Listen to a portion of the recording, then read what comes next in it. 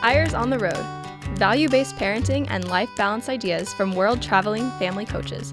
Here's Richard and Linda Eyre. Hello and welcome back to Eyres on the Road. Aloha wherever you are. We know that many of you in Utah were buried in snow this week. It took our kids 2.5 hours to get from Provo to Salt Lake City.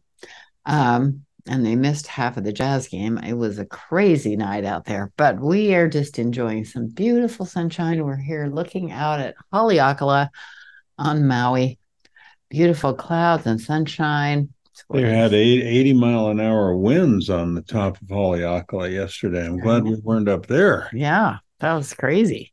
Many of you know that the Hawaiian Islands have some pretty high mountains, especially on the Big Island. But here on Maui, there is a mountain called Haleakala that's over 10,000 feet high. And that's high because it starts from sea level. Right, yeah. It's such a spread out mountain that, you don't think of the Tetons or whatever.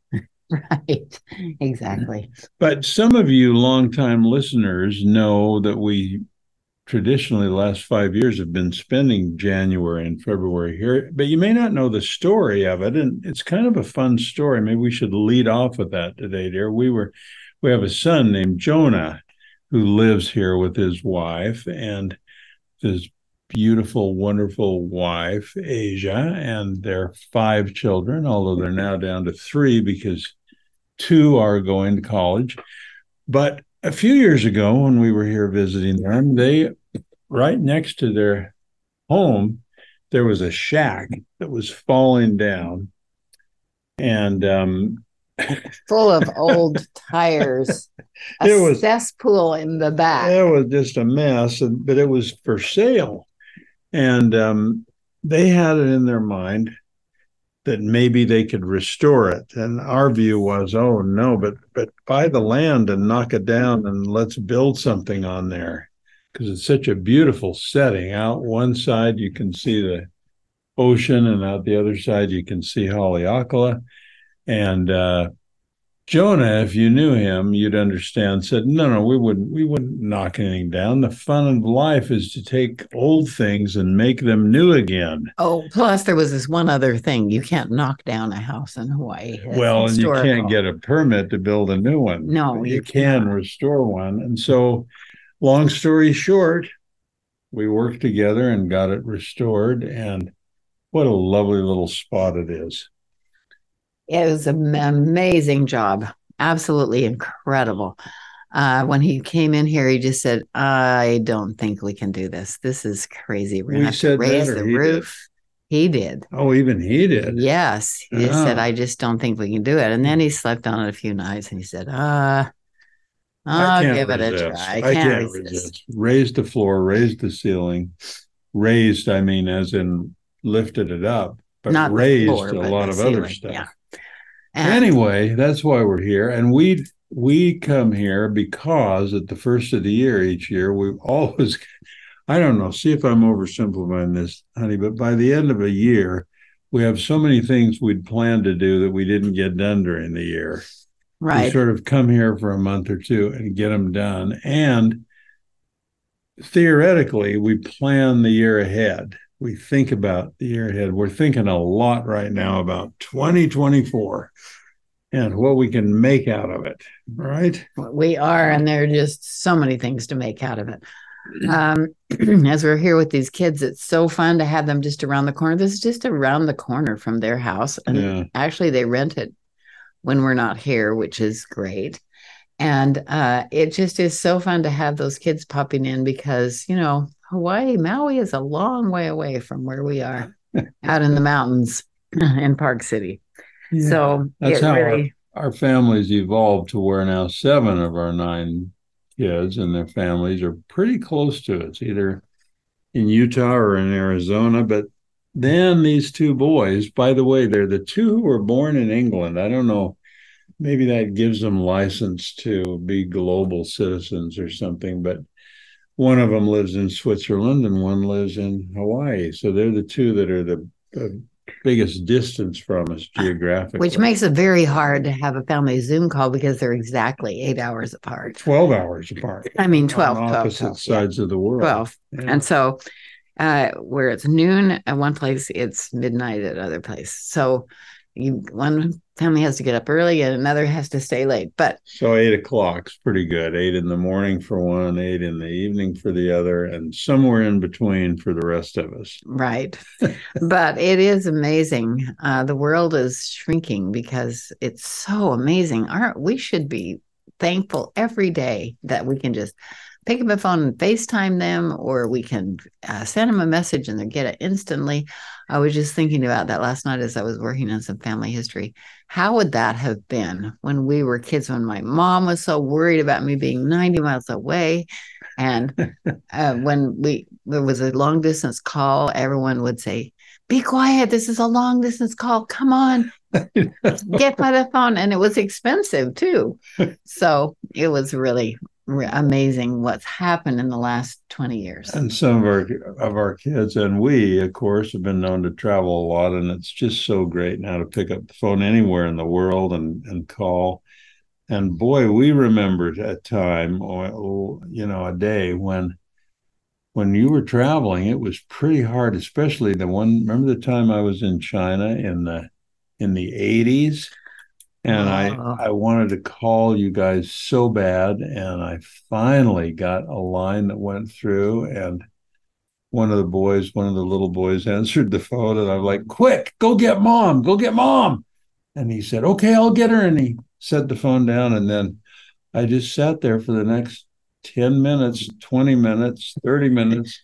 And it was a huge expense waiting for, so I could hear the family in the background. I kept yelling. I started whistling, see if someone would notice the phone.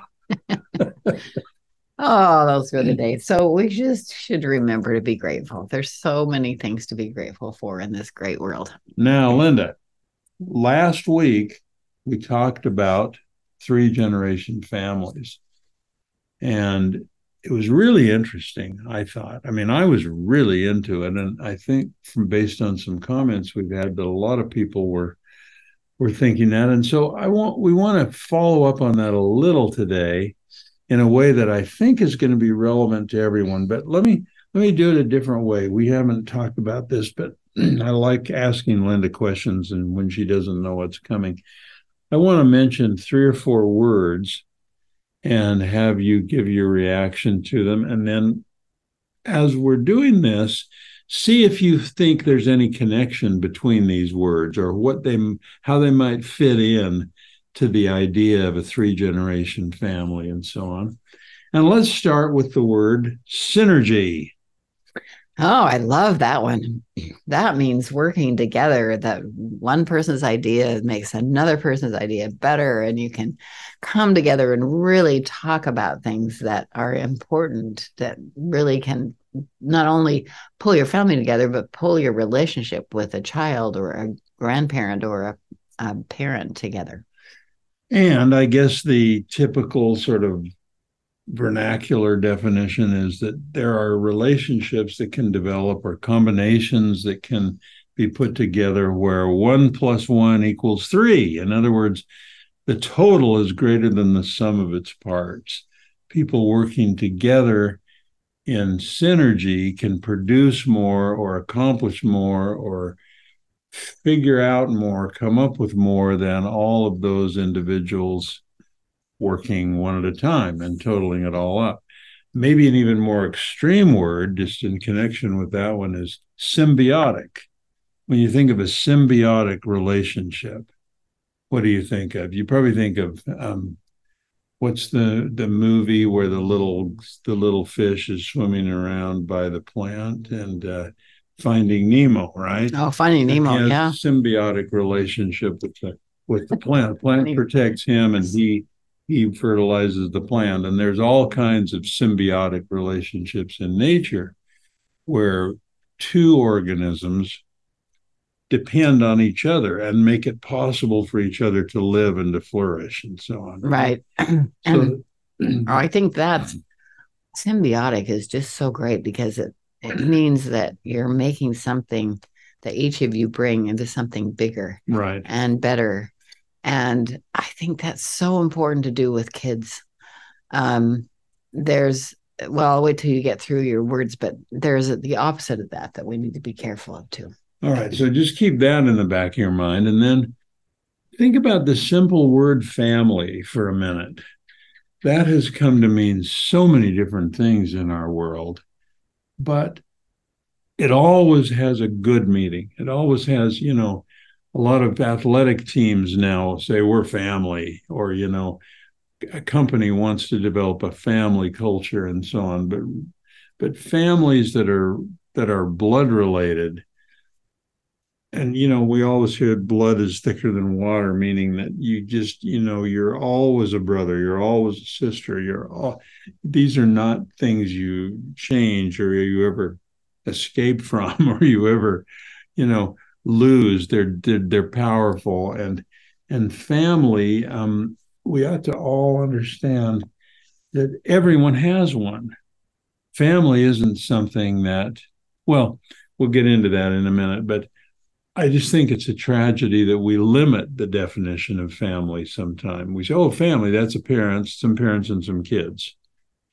That is not the case in most of the world. In fact, I was going to try to do some research today before we started and look it up. I'll do it afterwards and we'll mention it maybe next week. But when most of the world says family, well, what I'd really like to research is how many people, what percentage of the world live in 3-generation families or more in the same house with grandparents, parents, and children. I think it's a majority of the world.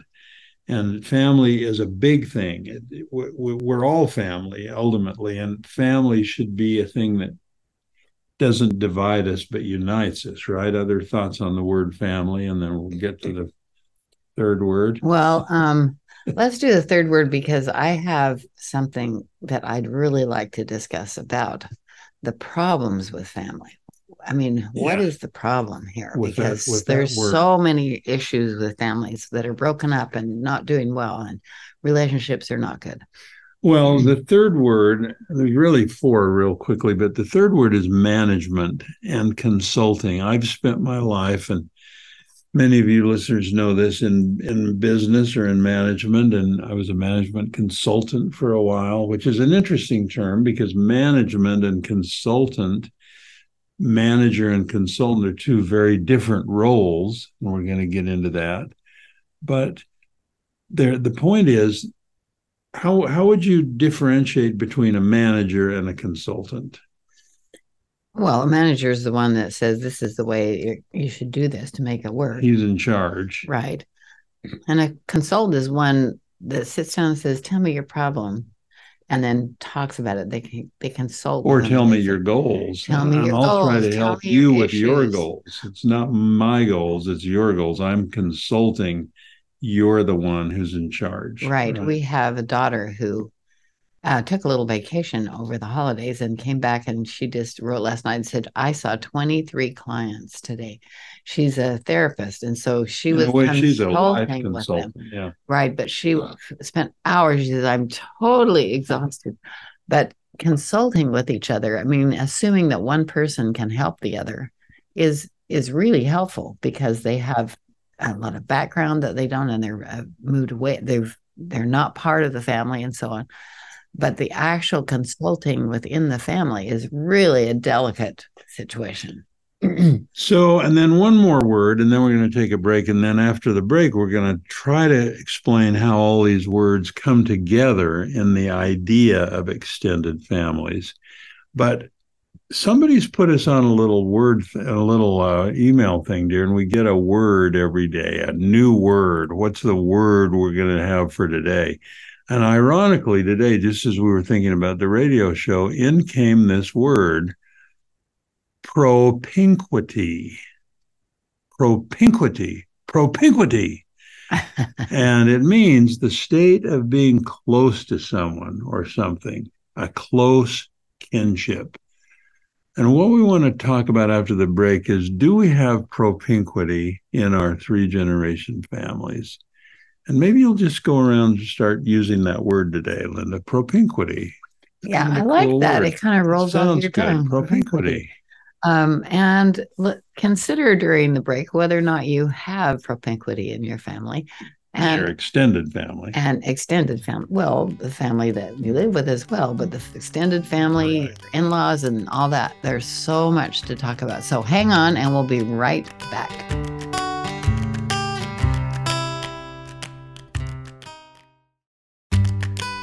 Welcome back to Eyres on the Road.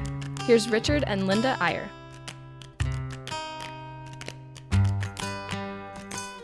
And we're back talking about propinquity. Feeling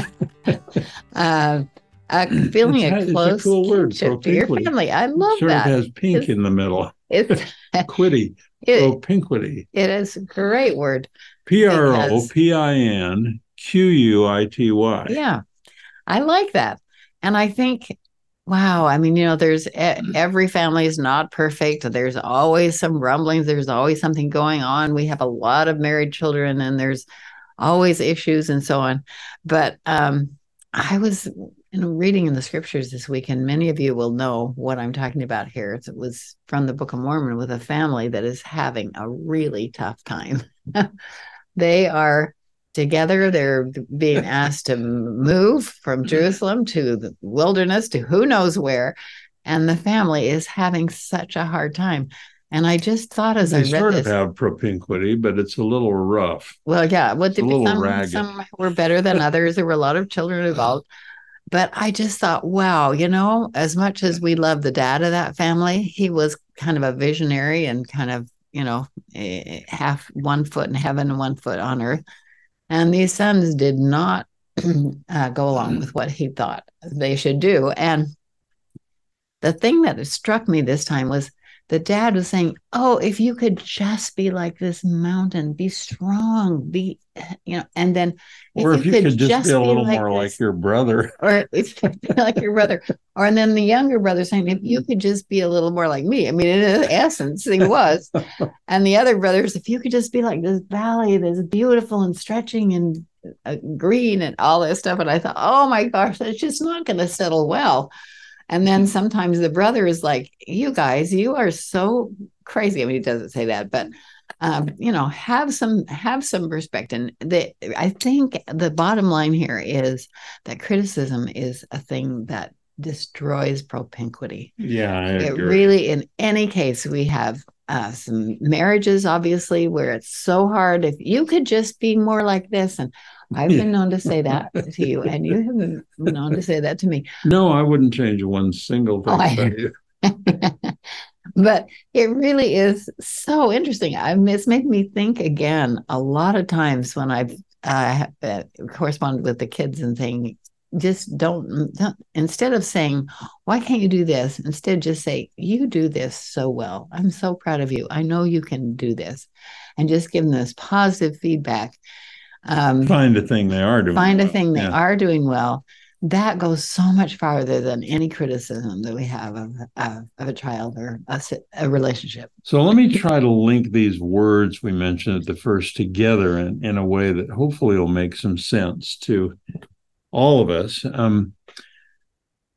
First of all, family ought to be defined broadly because we really, I mean, it's not just a nuclear family. Every family, and everyone has a family, whether you are a daughter or a son or a brother or a sister, you have family. You don't, and this business of, well, do you have your own family? Let's get rid of that because all of our families are our own families, and it's not necessary to say, well, you don't have a family because you don't have children.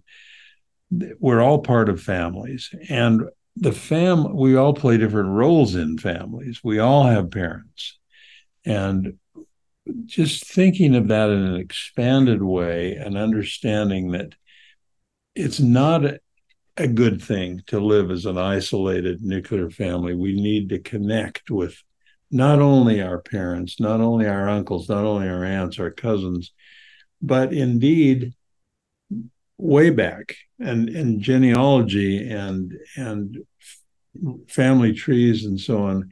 The bigness of family is really important, and understand that that's what connects us in the world.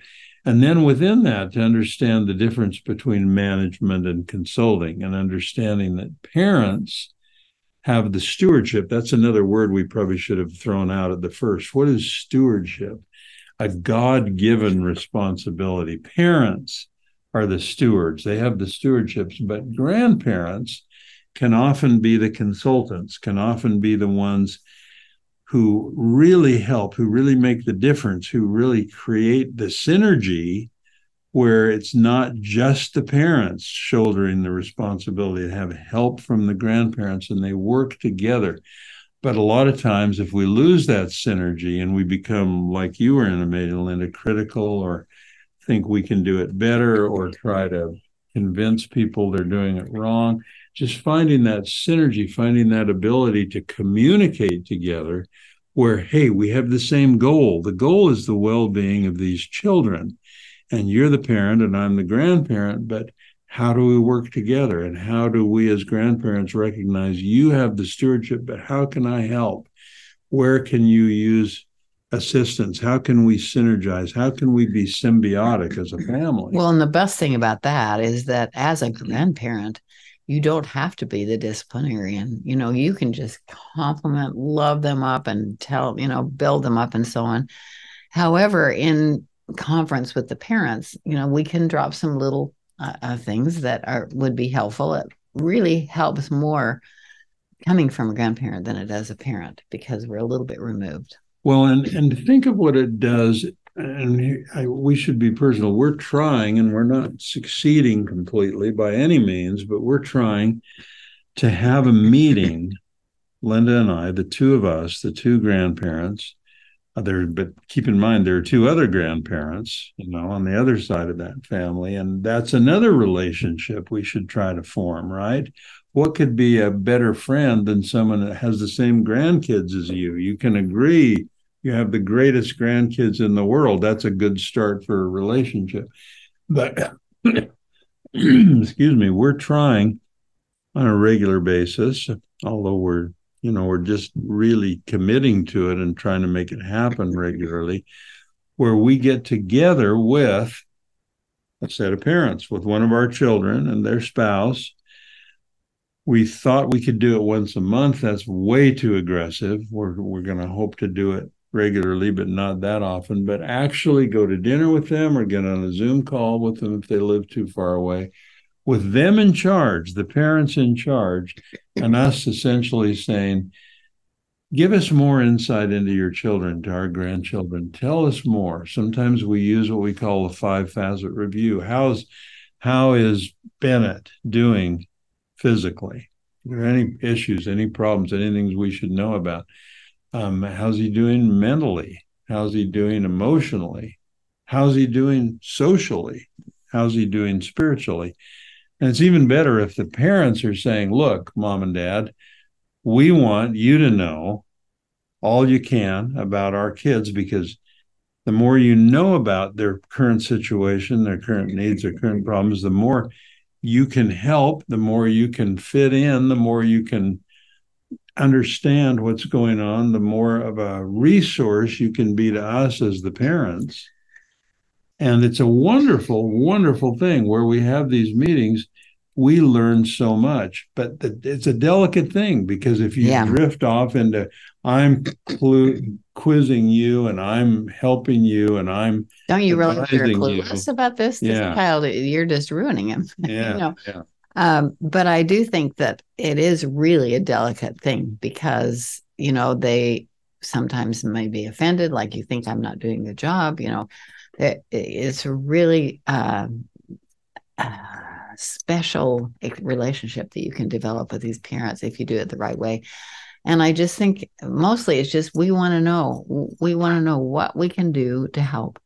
And it really, if you're going through those 5 things, we've had some really great conversations. That's a good format, because it leads to, you don't want to just get together and say, hey, how can we help? And how can we, be better grandparents and so on. Those are good things to start with. But until you get beneath the surface and talk about each individual child, And a good way to be sure you're covering it all is those 5 facets: physical, mental, emotional, social, and spiritual. If you go through all those things, you're really delving into that child. You're really focusing your attention and your brain power and your thought on the goal. The goal is helping the child. The goal is making the child happy. The goal is fulfilling the child's needs. The parent is the steward, but you want to be their main support in that. Well, I think the goal is propinquity. Propinquity. Because, there we go. You want to feel this closeness to those parents, and that we're here to help whatever you can do. And also, it's a time to praise them because they've done such a great job with these kids or with this kid, and let us help you with one that you're struggling with right now. I just think it really kind of changed our relationship with them once we started saying, we're here to help. We're not here to criticize. We're here to really do what we can to help you in this. Well, and nothing draws you closer to someone than working together with them on a common goal. And so imagine how great it is for your relationship as parents and grandparents when you're focused on the common goal of that child or of those children. That can be so powerful. And last week on the show, we talked about, we're speaking a lot these days, both online and in person, to grandparents. And grandparenting is becoming a big deal. More and more grandparents are saying, hey, I have skin in the game. I want to be a proactive, effective, difference-making grandparent. How do I do it? And one of the things we always suggest is these regular meetings with the parents. But also, we mentioned last week, we call it the team approach, with the grandparent being the trunk who connects with ancestors, the ear who really learns to listen, the assembler, the one that pulls people together, and the match, the one who tries to help financially, but always in a way that matches or that doesn't entitle. But what we wanted to do is tell you that in our thinking this week, we've now started to call this lecture or this presentation, instead of the team approach, TEAM, we're calling it the teams approach, putting an S on it, TEAMS, because number one, this teaming up with the parents is so important. And number two, we wanted to add another word. So it's not just being the trunk, being the ear, being the assembler, and being the match. It's also being the synergy. And that's why we wanted to talk about this today, because synergy requires open communication. It requires knowing that the parents are the managers and you're just the consultant who's called in to help out. And so we like adding that word, and we're now calling this grandparenting approach teams, because synergy is the most important part of it. I remember being with a couple in Denver. I don't know why I can remember specifically. We're out on a balcony having a big dinner at a restaurant with fires, and this couple came to me and said, how can I get my parents involved with my kids? We are struggling with our teenagers, and they're just off in Sun City all the time. Playing golf. They're gone. They're playing golf. They're watching tennis. They're just doing what they've wanted to do their whole lives, and they've totally dropped out of our lives. How can I get them involved? And they said, especially I have teenagers right now that are really struggling, and I think they could really help with this. And I suggested, invite them to dinner and pay for it for a change, instead of having them pay for it, and tell them how you feel about it and that you need their help. I think sometimes it's just the grandparents drop out because you think that they don't need you. But I think it's such a good way to create this synergy, this propinquity, this feeling of close kinship. Interestingly, this example sentence they give on this word is, the dorm's propinquity in the dining hall makes it a popular residence for student athletes. Well, propinquity, you can say in your dining room or on a Zoom call or something, makes you feel comfortable about talking about things together. Yeah. And this is a joint project. We're going to do this together. That's good. I like that, honey. So bottom line, strive for propinquity in your extended family. And one really good way to do it is to have an adult dinner on a regular basis or a Zoom call with one of your children, if you're the grandparent, or with both of your parents, and of course the spouse, if they're the spouse, and really talk, really brainstorm, really think of family as a management challenge that you can solve together with synergy. And maybe this is especially important in cases of divorce, Yes. That is especially important. You think, oh, well, there's just one of them. Well, that's the one that needs your help. So just some things to think about this week. We hope that you have created your own ideas through this, and we hope you'll join us again next time. Have a great week, and we'll see you next time on Eyres on the Road. Bye-bye.